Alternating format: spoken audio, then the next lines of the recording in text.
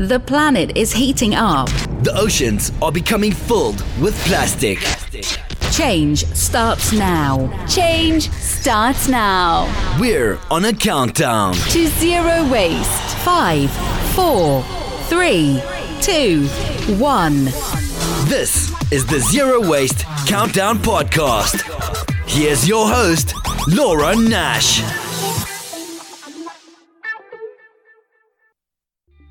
Hi, everyone, and welcome to the Zero Waste Countdown podcast and radio show. I'm Laura Nash. I'm the host and the producer, and joining us today from Florida is Rob Greenfield. He's the star of the television show Free Ride on the Discovery Channel and the author of the book Dude Making a Difference. Here's my inspiring conversation with Rob.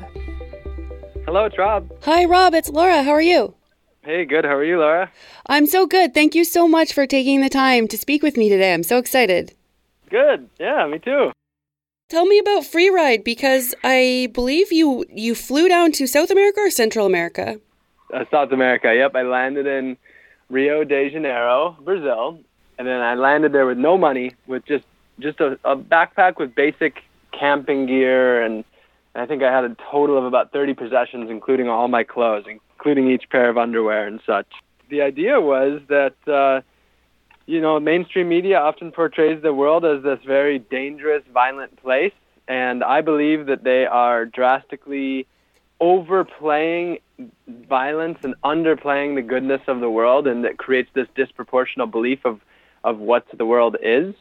So what I wanted to do is show that people are good, and by landing in a far-off place with no money, no credit card, no cell phone, nothing like that, and I had to travel all the way to Panama through 7 countries and like 7,000 miles, and pretty much largely dependent upon the kindness of others. And I wanted to show people that there are a lot of amazing, helpful people out there. Wow, well, that's so beautifully said. The incredible, helpful people, whether it was picking me up when I was hitchhiking or buying me a lunch, or taking me into their home. Just countless number of people where that was the scenario. Well, I can't imagine. That must be such an incredible journey. And we can watch that on the Discovery Channel, right? It's called Free Ride? It's called Free Ride. It aired I guess it's been about a year and a half or two now, and in some countries it's still playing. It also plays on like TLC and different channels like that. Oh, wow. But I'm not really up to speed with where it's playing. It's not playing in the United States, but it is playing in some countries around the world right now. And you can find it online as well. If you type it into YouTube, I think that you can find it. You also wrote a book too, so Dude Making a Difference, right? Yep. So that book is about my first bike ride across the United States. The idea was to bike across the country and try to bike across the country and have no negative environmental impact. It was, really a trip about learning about sustainability and teaching about sustainability and sustainable living. And it was quite the adventure. The basic idea was I set ground rules for all of the key aspects of sustainable living: food, water, energy, waste, and transportation, all the things that we deal with every single day, whether we realize it or not. And I set rules for that to try to live as sustainably as I could, extremely sustainably, all the way across the country. And that did turn into a book. So it makes sense to me why you wouldn't want to use the power grid, because there are a lot of issues with that, especially with carbon. But why did you choose not to use the municipal water system? Sure, yeah. The trip, the original name was Off the Grid Across America. So no using any utilities, which would include water. But the reason that matters, there's the obvious, like we can all understand not wasting water. But the thing about the whole water system is it's far more complicated and uses far more resources than we would ever really imagine. So, when you're using water from the tap, there's all the chemicals that were used to treat it, chlorine and fluoride and such. There's all the energy that it takes. So 20% of all electricity used in California, where I started the trip, is used for pumping water. So It also takes a lot of electricity. And then there's the cleaning of the water. Wastewater is a hugely resource-intensive process. And a lot of the times we think that these systems function perfectly, but I was just reading the newspaper I was in a smaller town south of Orlando where I live right now, and the headline read, 3 million gallons of raw sewage spilled into the river. And I was like, whoa, that's a lot. And then the second headline was, fourth largest raw sewage spill in 2 years. So this is just commonplace that these systems, have these sorts of negative effects. And so, I'm not saying we shouldn't use water, but just for that summer, it was really about deeply immersing in all of these things. And the way that I was able to deeply immerse in it was by not being able to use all of these basic resources that we don't consider a privilege, that we just consider like, what we have. We don't even really give it a second thought. And by not being able to use it, it really was able to help me strip back to the basics and understand my actions and how they affect the world around me. Wow, that's very cool. I use a Sawyer filter when I'm hiking and stuff. Did you have a certain kind of filter that you preferred? I've used the Sawyer Squeeze, and I definitely like that. One of the reasons I like it is because it lasts for like 100,000 gallons, so it is one of the more sustainable filters out there. At home, I use the Berkey filter because it's less of a traveling one. They do make a smaller one that's for traveling, not really backpacking though. I use that at home for purifying my rainwater or tap water, and it's one of the more environmentally friendly and really effective filters out there. Very cool. So when you were biking across America, you did some dumpster diving, and from a zero waste perspective, we're all over this stuff. Like grocery stores are wasting so much food and they're wasting so much packaging. And I'm assuming that when a grocery store throws out, for example, a pack of cookies, they're not taking it apart and recycling it and like composting the cookies, are they? Rarely have I ever seen that. And I've dived into about, over 2,000 dumpsters across the United States. And a vast majority of grocery stores just take the stuff right off the shelves and throw it right in the dumpster. Many grocery stores do have donation programs, so there is there is a lot of good stuff going on. But as far as when they do throw stuff away, there's not many stores actually sort it out. And what that means is that first of all, they're throwing away the food instead of composting it, and then they're throwing away all the plastic instead of recycling it. It all goes right into the dumpster to the landfill. Yeah, it's terrible. Was it mostly packaged food that you found? Was like pretty much everything in packaging? Well, it depends on the store because, like for example, Aldi packages just about they might literally package every single item at the store. So everything you find in their dumpster is packaged, whereas like, I don't know, like say Sprouts, for example, was a place that I went in a lot in San Diego. They have a lot of unpackaged, most of their produce is unpackaged, so there's a lot of unpackaged produce in the dumpster. So it really just comes down to how the grocery store works. Mm-hmm. And in France, they have a law now that they can't throw out food. Have you heard of that one? Yeah, so it's been probably, 2 years now since that passed. So that's definitely a huge win, that basically a law that doesn't allow grocery stores of a certain size. You have to, it's starting with the largest stores that have to create programs and not throw anything away, and then it will continue down to the smaller stores. So that's great news. The bad news is that what that often means is that someone else is having to throw it away after it's donated. And here's the reason why. In the world, we waste 1/3 of all the food that we produce. So that's enough food to feed about 2 billion people. The reality is that we produce enough food to feed the entire world. So even if we distributed the food we had properly, a lot of it would still go to waste, especially in Western countries. We all produce a huge abundance of food. So it's a step forward banning grocery stores from being able to throw away food, but it's a Band-Aid on the entire globalized, industrialized food system that is hemorrhaging good food out at every corner of the entire system. So how would America tackle that program? Do you think that there's a better way, or we're still kind of waiting for those answers? These are really tricky questions, and they're very complex. It's all very complex, and that's the reality of the situation is any of these environmental problems, none of it's black and white. Mm-hmm. It's all gray. And when you look deeper, when you really look a lot deeper, I've been involved in sustainability for 7 years now, and it's basically like my full-time job, just figuring out how my actions affect the world and just looking into all the all the ways that we live and how it affects the world and humanity and the other species that we share the earth with. And one of the basic things that I constantly come back to is everything is a lot more complex than we think. And basically, the solutions that we do have, they're all partial solutions. Very few of them are actually real full-on solutions to the problem. And of course, that's because everything is interconnected and you can't really isolate things because they're all just deeply intertwined. Mm-hmm. I think it'd be nice if everyone had to compost and recycle instead of just all these businesses just throwing everything, in these green garbage bags, and we don't know what's going in them or where they're going. I mean, usually it goes to landfill unless you're in like Sweden and then it's being incinerated. And I'm not the kind of person who likes to put a lot of rules on people, but I think at this point it would help for sure if we had some more regulations. Yeah, I mean, that's certainly one way to do it. And of course, I agree. I'm not really a rules guy myself. But so it's definitely one of those tricky things. I mean, the ideal case scenario would be people would choose to do it because it's the right thing to do. Yes. But I feel like we're kind of waiting around. And a lot of people will come to me and say, oh, I had a water bottle today and I thought of you and I felt bad. It's like, well, why didn't you just not have it? Yeah. So it's really hard to get the message across. And people are so busy, right? Like people are working their butts off. And especially in America, I find everyone I know in America works so hard.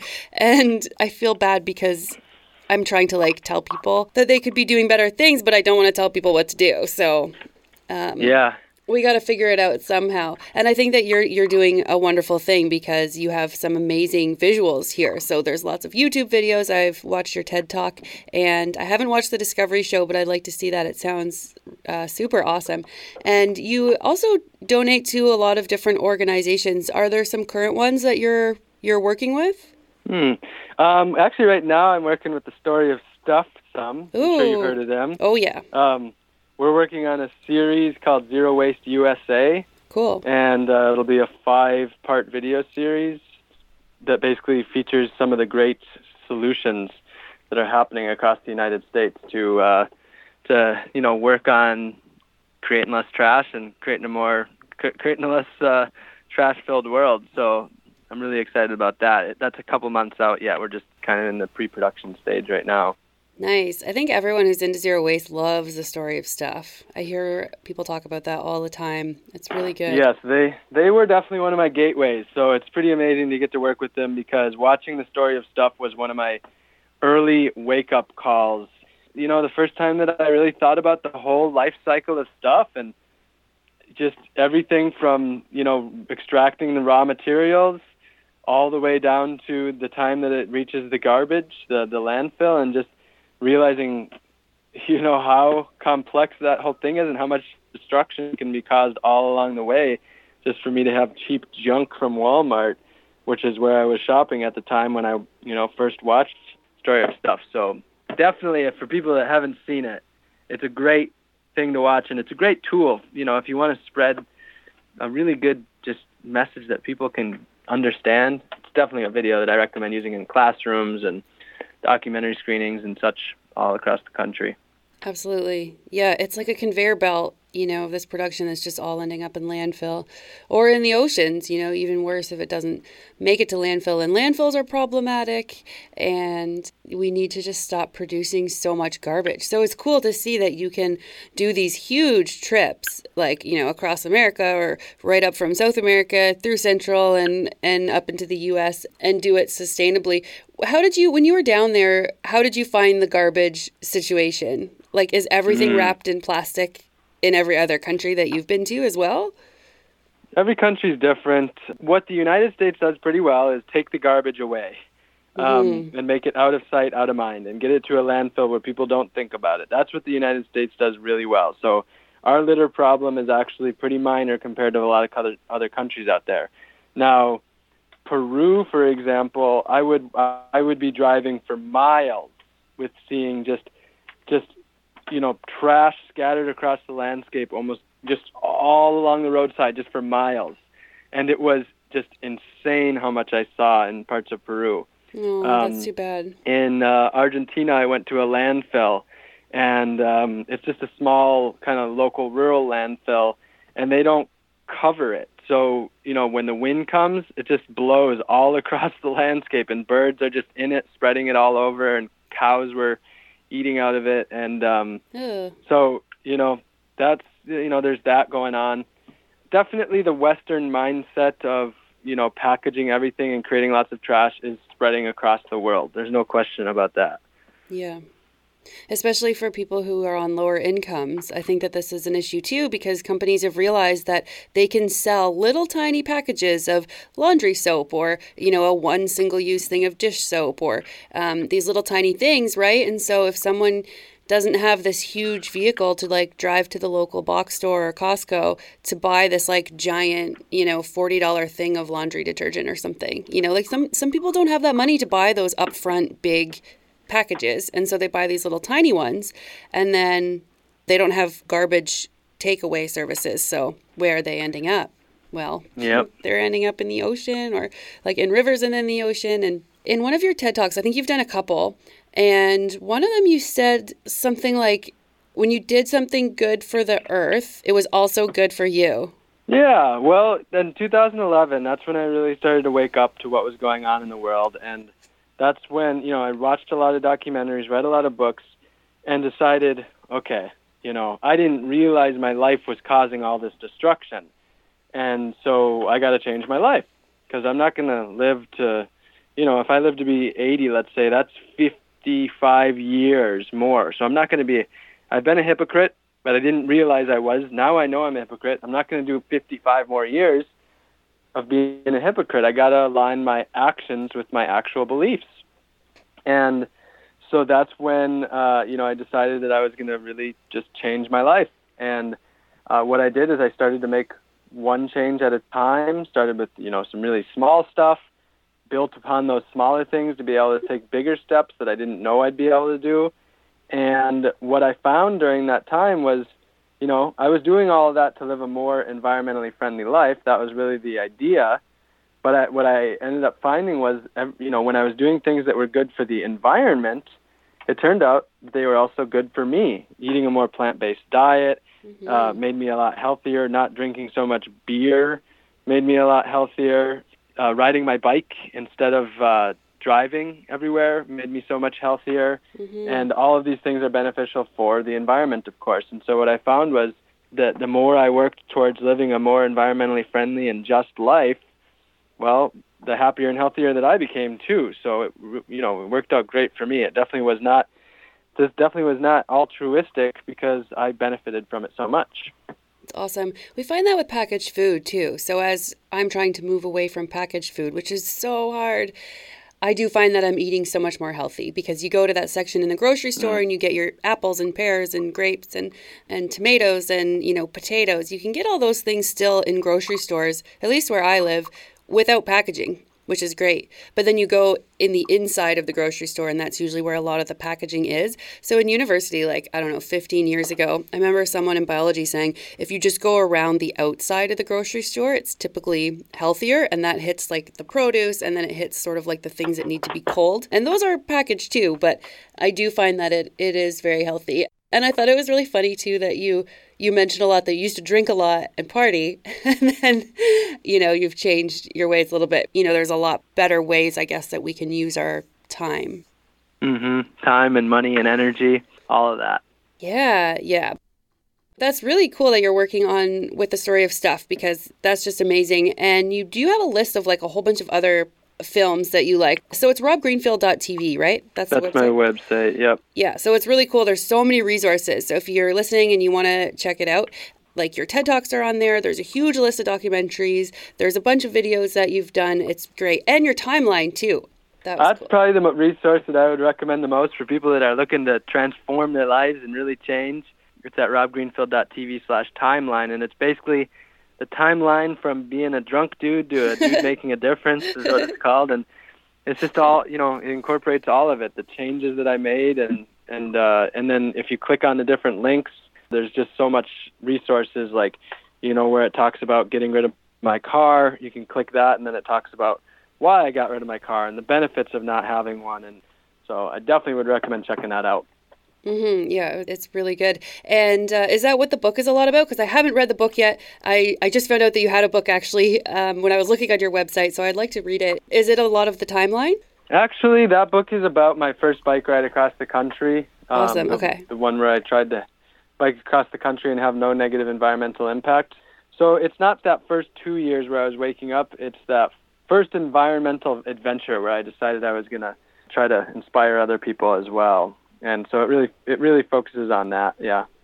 What were your difficulties when you were on that bike trip? How were you getting food? Was it all grocery store waste? So on that trip, the idea was to bike across the country and try to eat all local, organic, unpackaged food. Mm-hmm. And what I found was that, of course, this was 5 years ago. I found, of course, that just doesn't exist in so much of the country. That's what I was thinking. Yeah, it must be impossible. It would be possible if you just carried a lot of food with you. I did have a trailer, and the idea was that I could stock up. And when I found those options, you have to carry a lot of weight, and that's a challenge when you're biking. So that was the idea, but I had made the exception that I could eat food that was going to waste, because there is no negative environmental impact in eating food that's going to waste, because you're actually preventing it from going to the landfill, which would reduce methane and reduce gas needed to use to pick it up and such. So it's actually maybe the most environmentally friendly way to eat if there's a source of wasted food. And so that was my exception. And then it turned out about 70% of my diet that summer ended up coming from dumpster diving. Wow. If it's going there anyway, you're actually saving it. And then in turn, you can also take some of the packaging apart and hopefully recycle it. And recycling, again, is like a Band-Aid on the issue, but it at least gets it out of landfill, which is great. Yeah, and it means that you aren't needing virgin land, virgin resources at all. So you're able to, net zero the impact you would have been having by needing to buy food as well. So it's actually a pretty sweet way to live a environmentally friendly life and save a ton of money and still get to eat really, really good food. Oh, that's so awesome. Good for you. This is so cool that you figured all this out. And thank you so much for sharing it, not only with us today, but just for the world, basically. I think that we need more people like you who are doing the right thing and figuring out ways to do it. Because when people think, oh, you don't produce any garbage, I think they shut themselves off from that idea because they just don't have time and it just sounds too hard. So it's important for people like you to show that, yes, you can do it. So it's super great. Yeah, absolutely. It's I will not lie at all. Living an environmentally friendly life is challenging. It does take real care, and it does take time. It has to be something that you're dedicated to continuously pull it off, but it's worth it. If it's what you care about and you really care about your actions and how they affect the world, then that time and energy is time and energy well spent. And as we talked about, the benefits to it are huge as well. You get so much out of it that you just never would have imagined. It's so worth it. Is there anything at all that you miss from your old life? I don't miss anything currently, but, the main challenge that I have is, of all the things that we can do in any given day, the most destructive thing we can do is fly. Mm-hmm. And so, I'm invited to speak at all these different places. I just got an invitation to go to China yesterday, and I would love to take that opportunity up. But even if I'm doing a good thing and spreading a good message, I can't just be flying around at every chance or opportunity.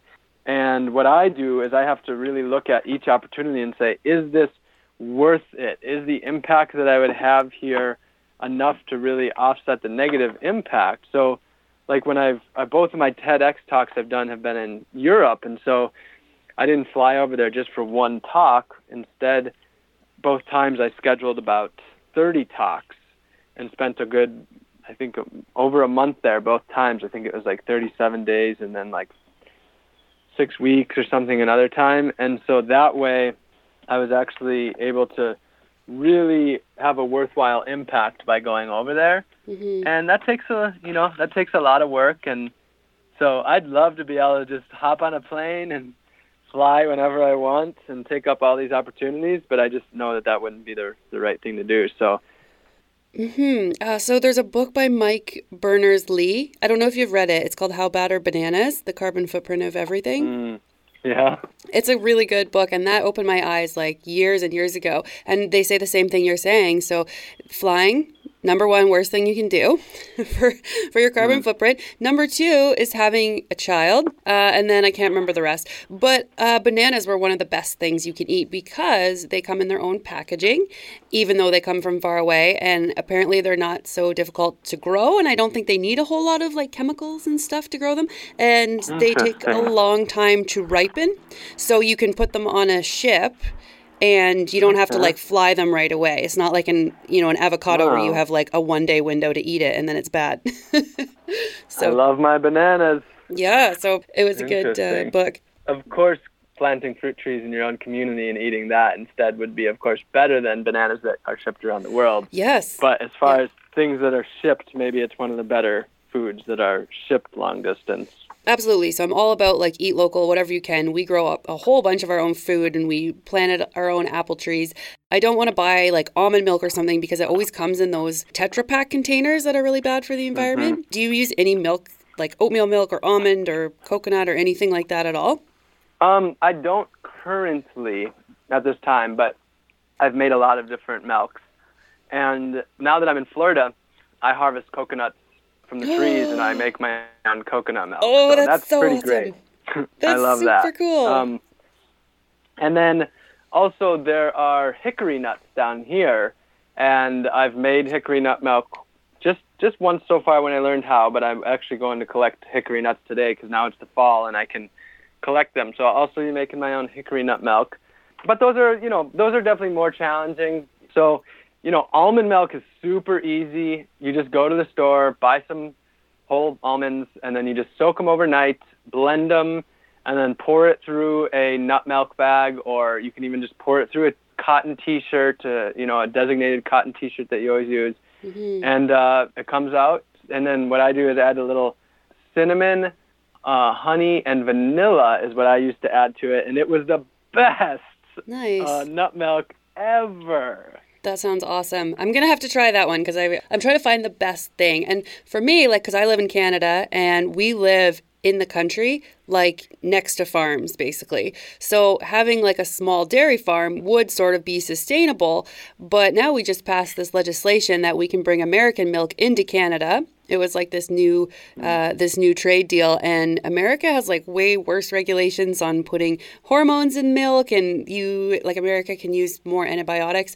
And then also it comes from like, the big factory farms that are like super cruel to the cows. Like cows should be going outside every day. It's tough. But yeah, my area is like, I would say it's like a farmy kind of milk area. So it's like harder to get away from that. And also with the local question, right? But we're working on it. And like you said, it's not black and white. It's like kind of gray, like we know that, almond milk would be better, but where is it coming from? And you have to factor in the transportation and all these things. There's a lot to think about.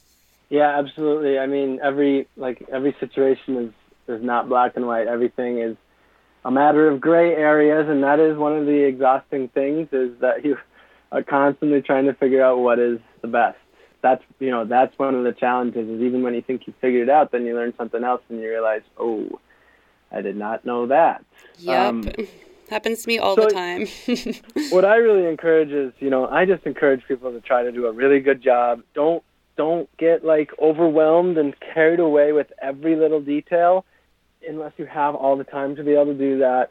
But really, it's about doing a really good job. So I don't try to do anything 100%. I just try to do it 90%, 80%. And if all of us just did it 80 or 90%, the world would be a whole different world. It would be an insanely different world. And so that's really what I would encourage, and that allows you to spread it out too more. Like some people can only focus on zero waste because they're trying to go 100% zero waste. But if you try to go like 80% zero waste, that gives you much more energy to be focusing on other things as well. So that's kind of what I try to do, and that's what makes my life not as stressful, and something that I kind of recommend and encourage to some people. That's very good advice. I like it. You were saying before that you were wondering about going to China. I think it would make a big difference. Like, I think that your carbon footprint would be offset from the flight if you made a big difference over there. Because we know that, I think it's the Yangtze is probably one of the top 5. I'm not sure if it's the Yangtze or the Yellow. I don't know. But I know that there's a lot of pollution coming from Chinese rivers into the ocean.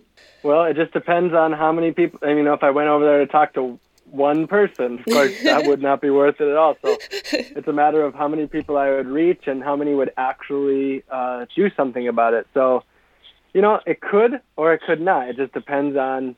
It would depend on the whole situation, and that's I try to look deeper at things.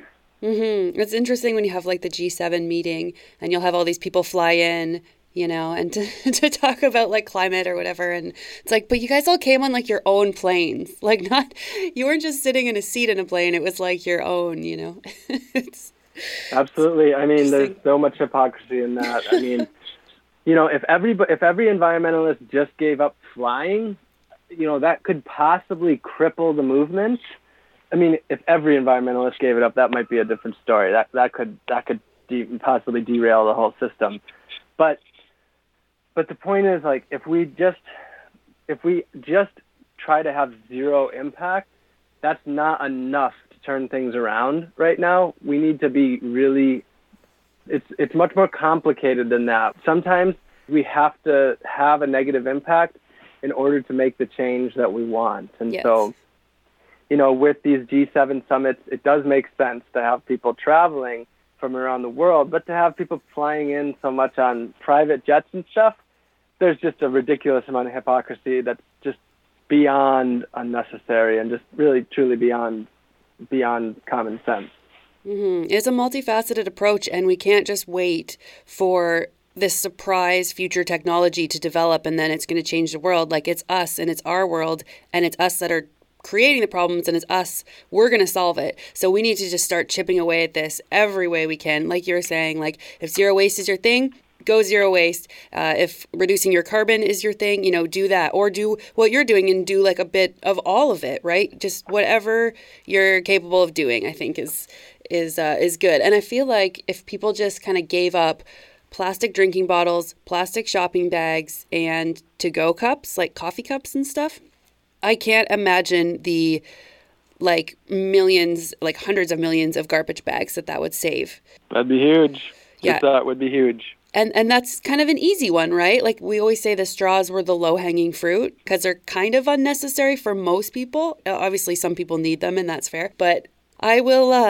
let you go and get back to saving the world, Rob. So thank you so much for coming on the show, and thank you for speaking with us and inspiring us. Yeah, my pleasure, and thanks for having this podcast and spreading the good word.